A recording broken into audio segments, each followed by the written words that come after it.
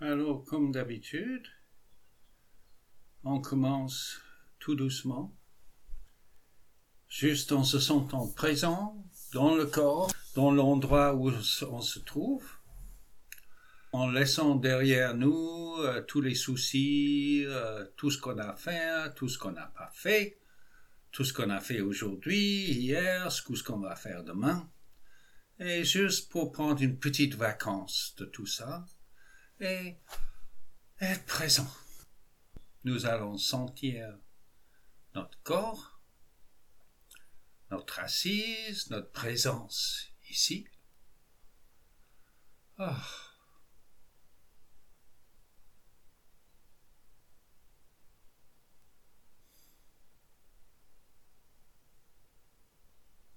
Respirez au début un petit peu profondément en évacuant la tension, on pourrait dire.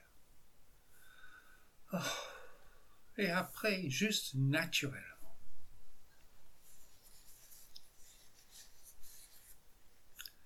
Et on va faire cet exercice de compter les respirations aujourd'hui. Ce que nous avons déjà fait pas mal de fois, c'est une façon, je trouve, bon, j'utilise ça parfois pour m'endormir la nuit. J'espère que ça va pas vous faire cet effet-là. Mais on va juste 1, 2, tranquillement, silencieusement, jusqu'à ce qu'on arrive, vous pourrez faire par cycle de 7. Il y a des gens qui aiment bien faire par cycle de 21. Est-ce que c'est auspicieux ou non? Qui sait, vous pourrez faire 10, vous préférez. Mais juste, une fois que vous terminez le cycle, on commence de nouveau. Si vous perdez le fil, ce qui est tout à fait possible, juste vous commencez avec 1. Je crois que tout le monde a totalement l'habitude de ça, mais juste pour, remémoriser, pour faire cet exercice. C'est un exercice pour être sûr qu'on est présent avec notre respiration et pas ailleurs.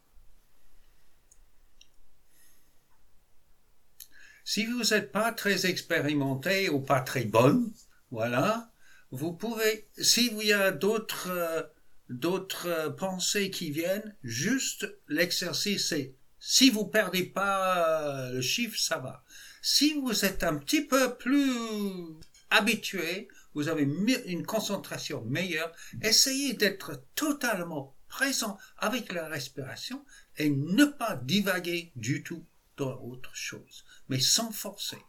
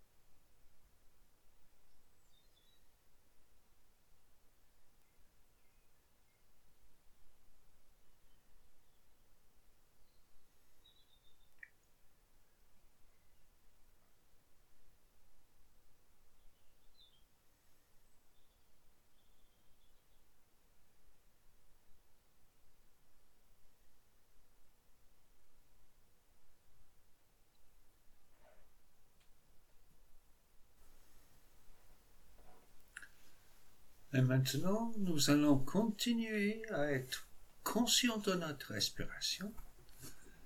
Cette fois-ci, chaque fois qu'on inspire, on est juste présent.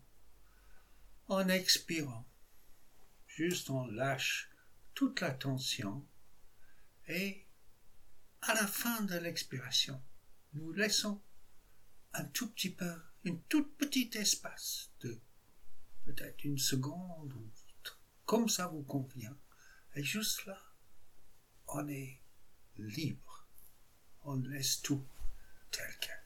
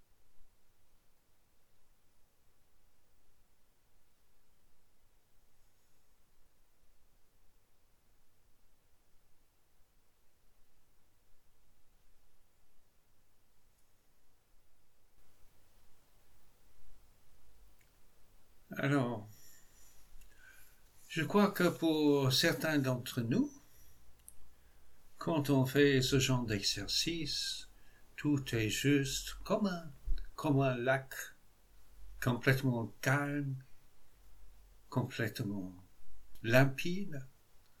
Pour d'autres personnes, il y a peut-être quelques rides, quelques vagues sur le lac. Et pour d'autres, il y a une véritable tempête peut-être. Ça dépend. Et en fait, ça dépend le moment. Je pense que à différents moments de la journée, on a une expérience différente. Selon la santé, selon ce qu'on a mangé ou si on n'a pas mangé, il y a beaucoup d'éléments. Et il y a des pratiquants qui se surexcitent s'ils ont une bonne expérience, qu'ils imaginent être une bonne expérience, quelque chose de remarquable et bien dans la pratique, où ils se sont très concentrés, remplis d'amour, etc., etc., ou sont très perturbés et s'ils passent par peut-être une période de quelques semaines où ça va pas, quoi. On a du mal. Et en fait, je me souviens que Jigme Khyentse Rinpoche nous a dit une fois que quelque part, il préfère quand il est un petit peu perturbé. Comme ça, il est sûr qu'il était en train de pratiquer. Si tout est très calme, très cool, très sympa, ça devient un petit peu flottant peut-être. Je ne sais pas ce qui est pour lui être un peu perturbé ou avoir beaucoup d'émotions.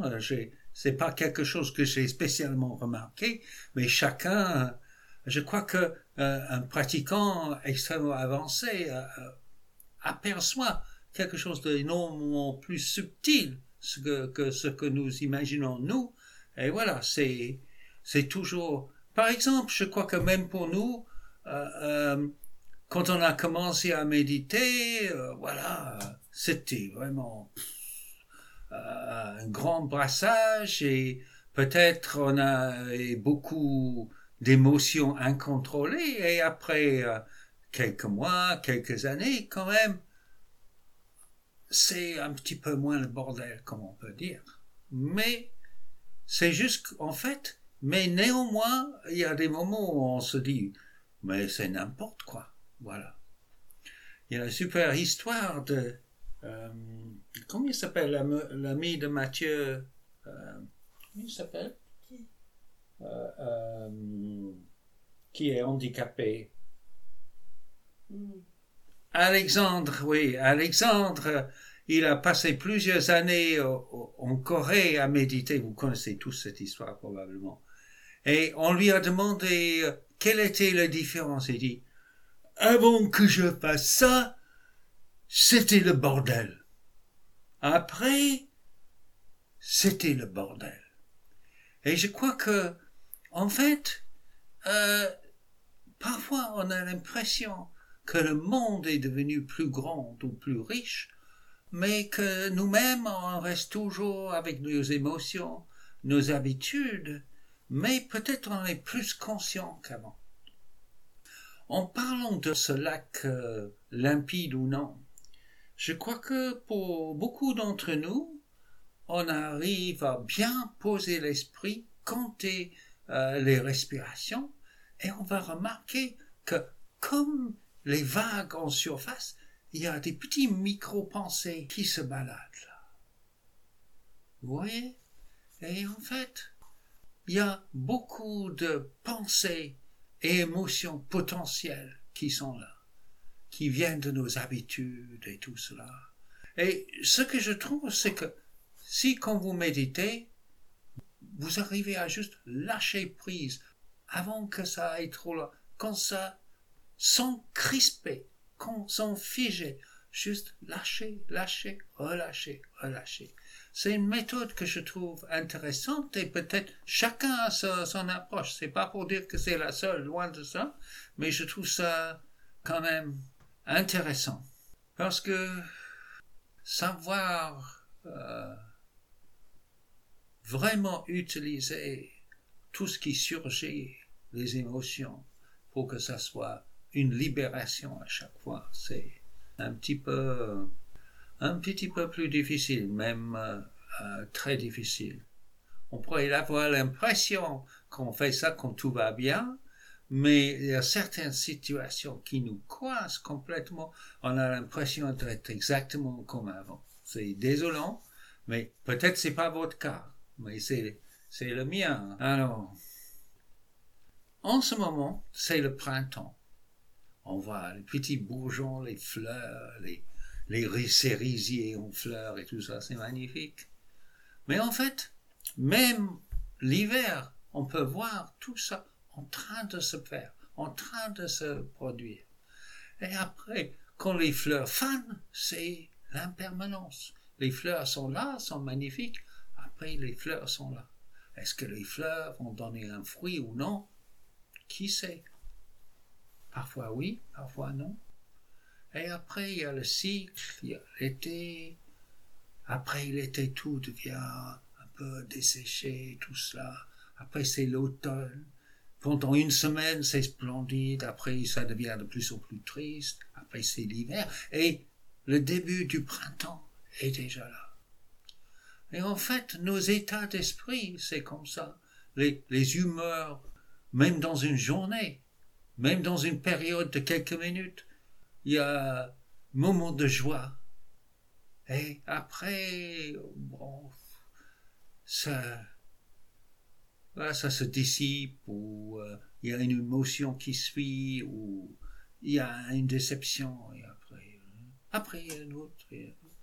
Et en fait, les émotions négatives, difficiles, c'est comme ça. Les graines sont déjà présentes. C'est ce qui peut déclencher une situation extérieure. C'est juste les circonstances qui permettent. Juste comme quand il fait un peu plus chaud et il y a un peu de pluie, alors toutes les graines peuvent pousser. Mais les graines étaient déjà là. Et quand on se met en colère ou quand on est complètement victime de nos émotions, on peut imaginer que c'est la situation, les circonstances, évidemment, c'est les conditions favorables.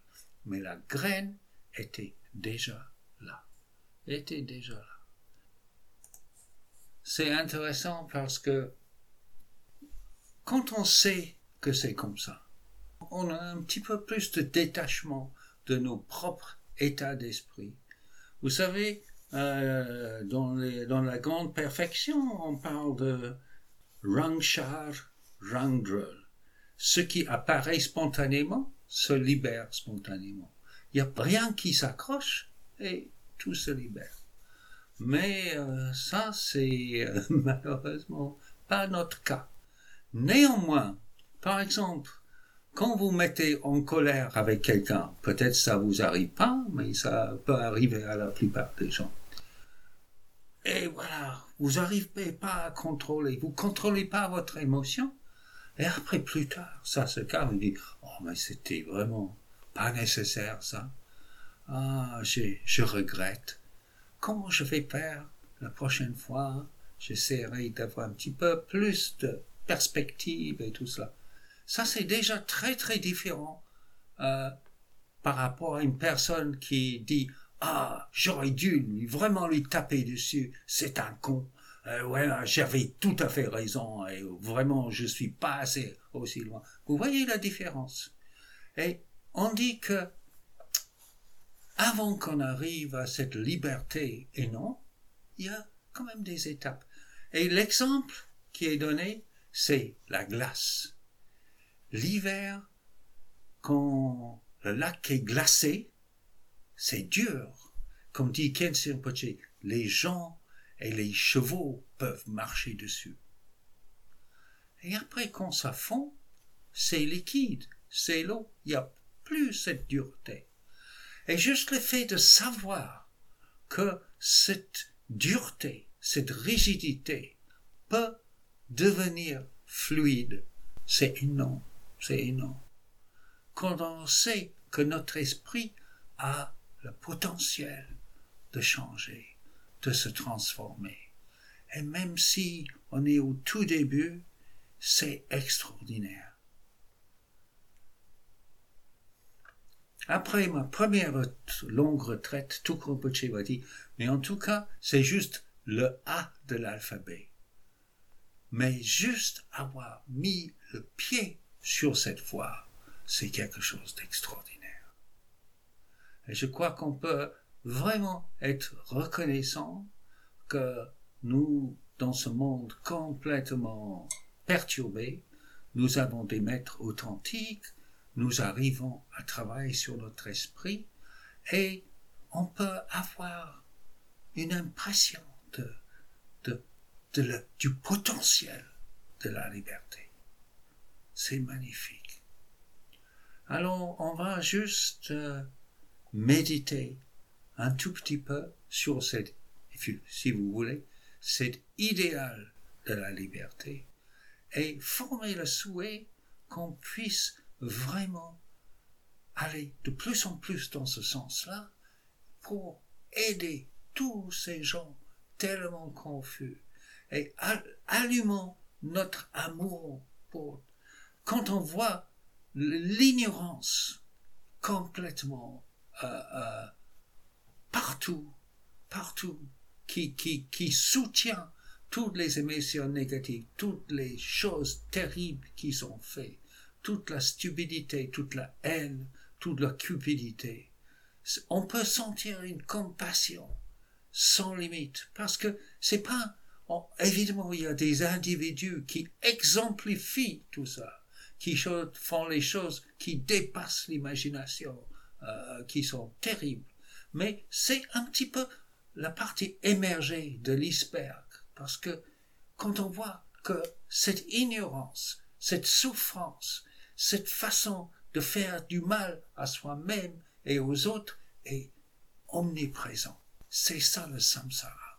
Alors, souhaitons que on fera tout ce qu'on peut, même si c'est pas énorme, pour nous libérer et pour aider les autres à se libérer de toute cette souffrance.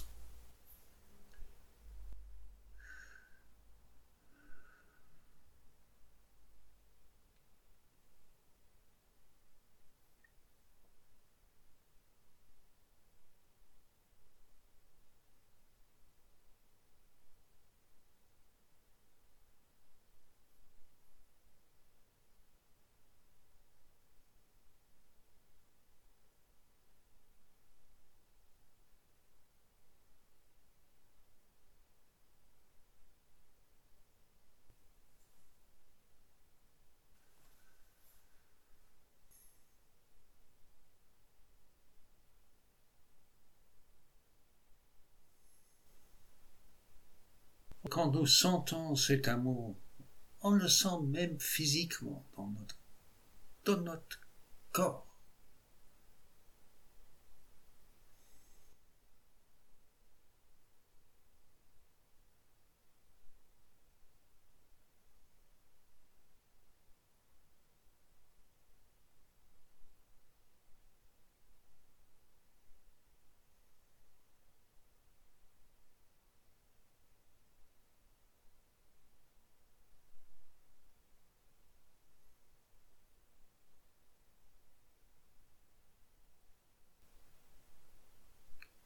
Et avec notre respiration, nous allons faire un petit peu la pratique de l'échange. Cette fois-ci, on va penser à toute cette souffrance dans le monde, toute cette tristesse, toute cette violence, toute cette confusion. Et penser à tous ces individus qui chacun en souffre. Et tous les animaux qui sont décimés, qui sont torturés et tout cela. Et vraiment tous les êtres, plus loin même qu'on puisse imaginer. Et penser que toutes les souffrances est emballées comme un flux noir qu'on inspire. Et ça devient l'alimentation pour le feu de notre amour qui envoie une lumière blanche vers tous les êtres en le soulageant. Et c'est pas une question de prendre une immense poids de souffrance sur nous, c'est plutôt alimenté par notre tendresse, notre potentiel d'amour, qui est comme cette graine juste qui attend le petit truc pour s'éclore. Alors, avec un rythme de respiration qui vous convient. Personnellement, quand je fais ce genre de pratique, j'ai tendance à respirer spontanément un peu plus lentement, mais c'est juste quand vous sentez.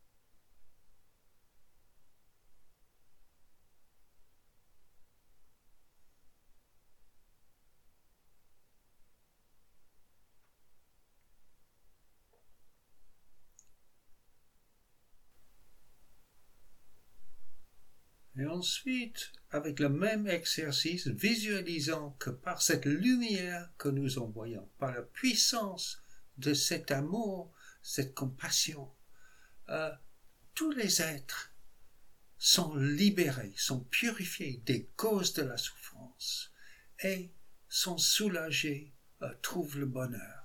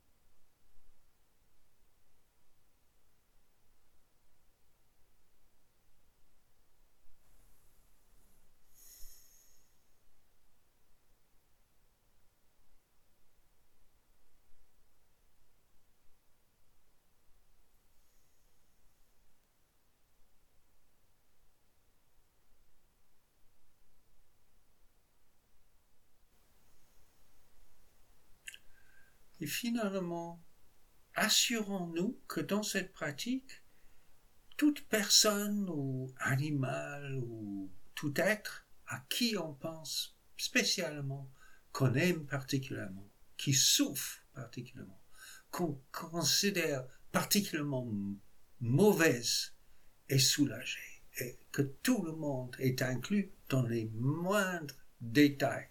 Ça peut être notre maman, notre enfant, un bourreau, une victime, ça pourrait être quelqu'un qui est à l'hôpital, ça pourrait être quelqu'un qu'on a vu dans la rue aujourd'hui, vraiment juste pour que cette globalité soit aussi une spécificité.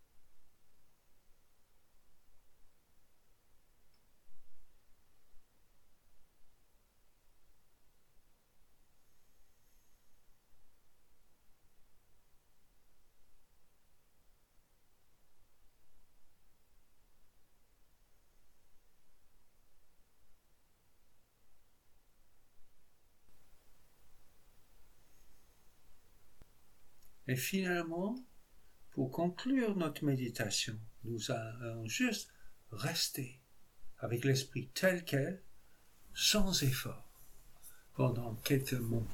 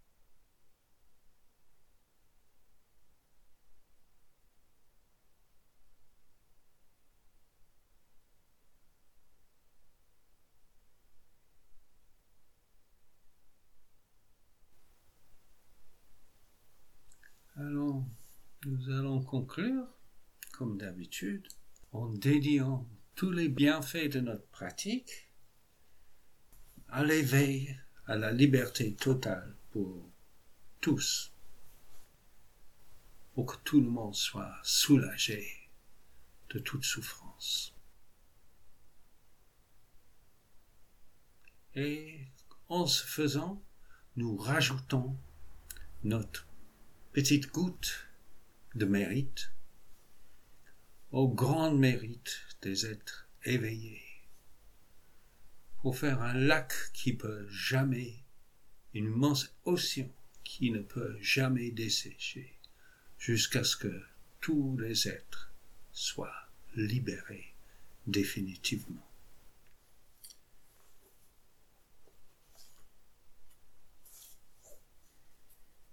Par ces mérites, puissé-je atteindre l'omniscience, vaincre les ennemis que sont les actes nuisibles, et libérer les êtres de l'océan de l'existence, agités par les vagues de la naissance, la maladie, la vieillesse et la mort.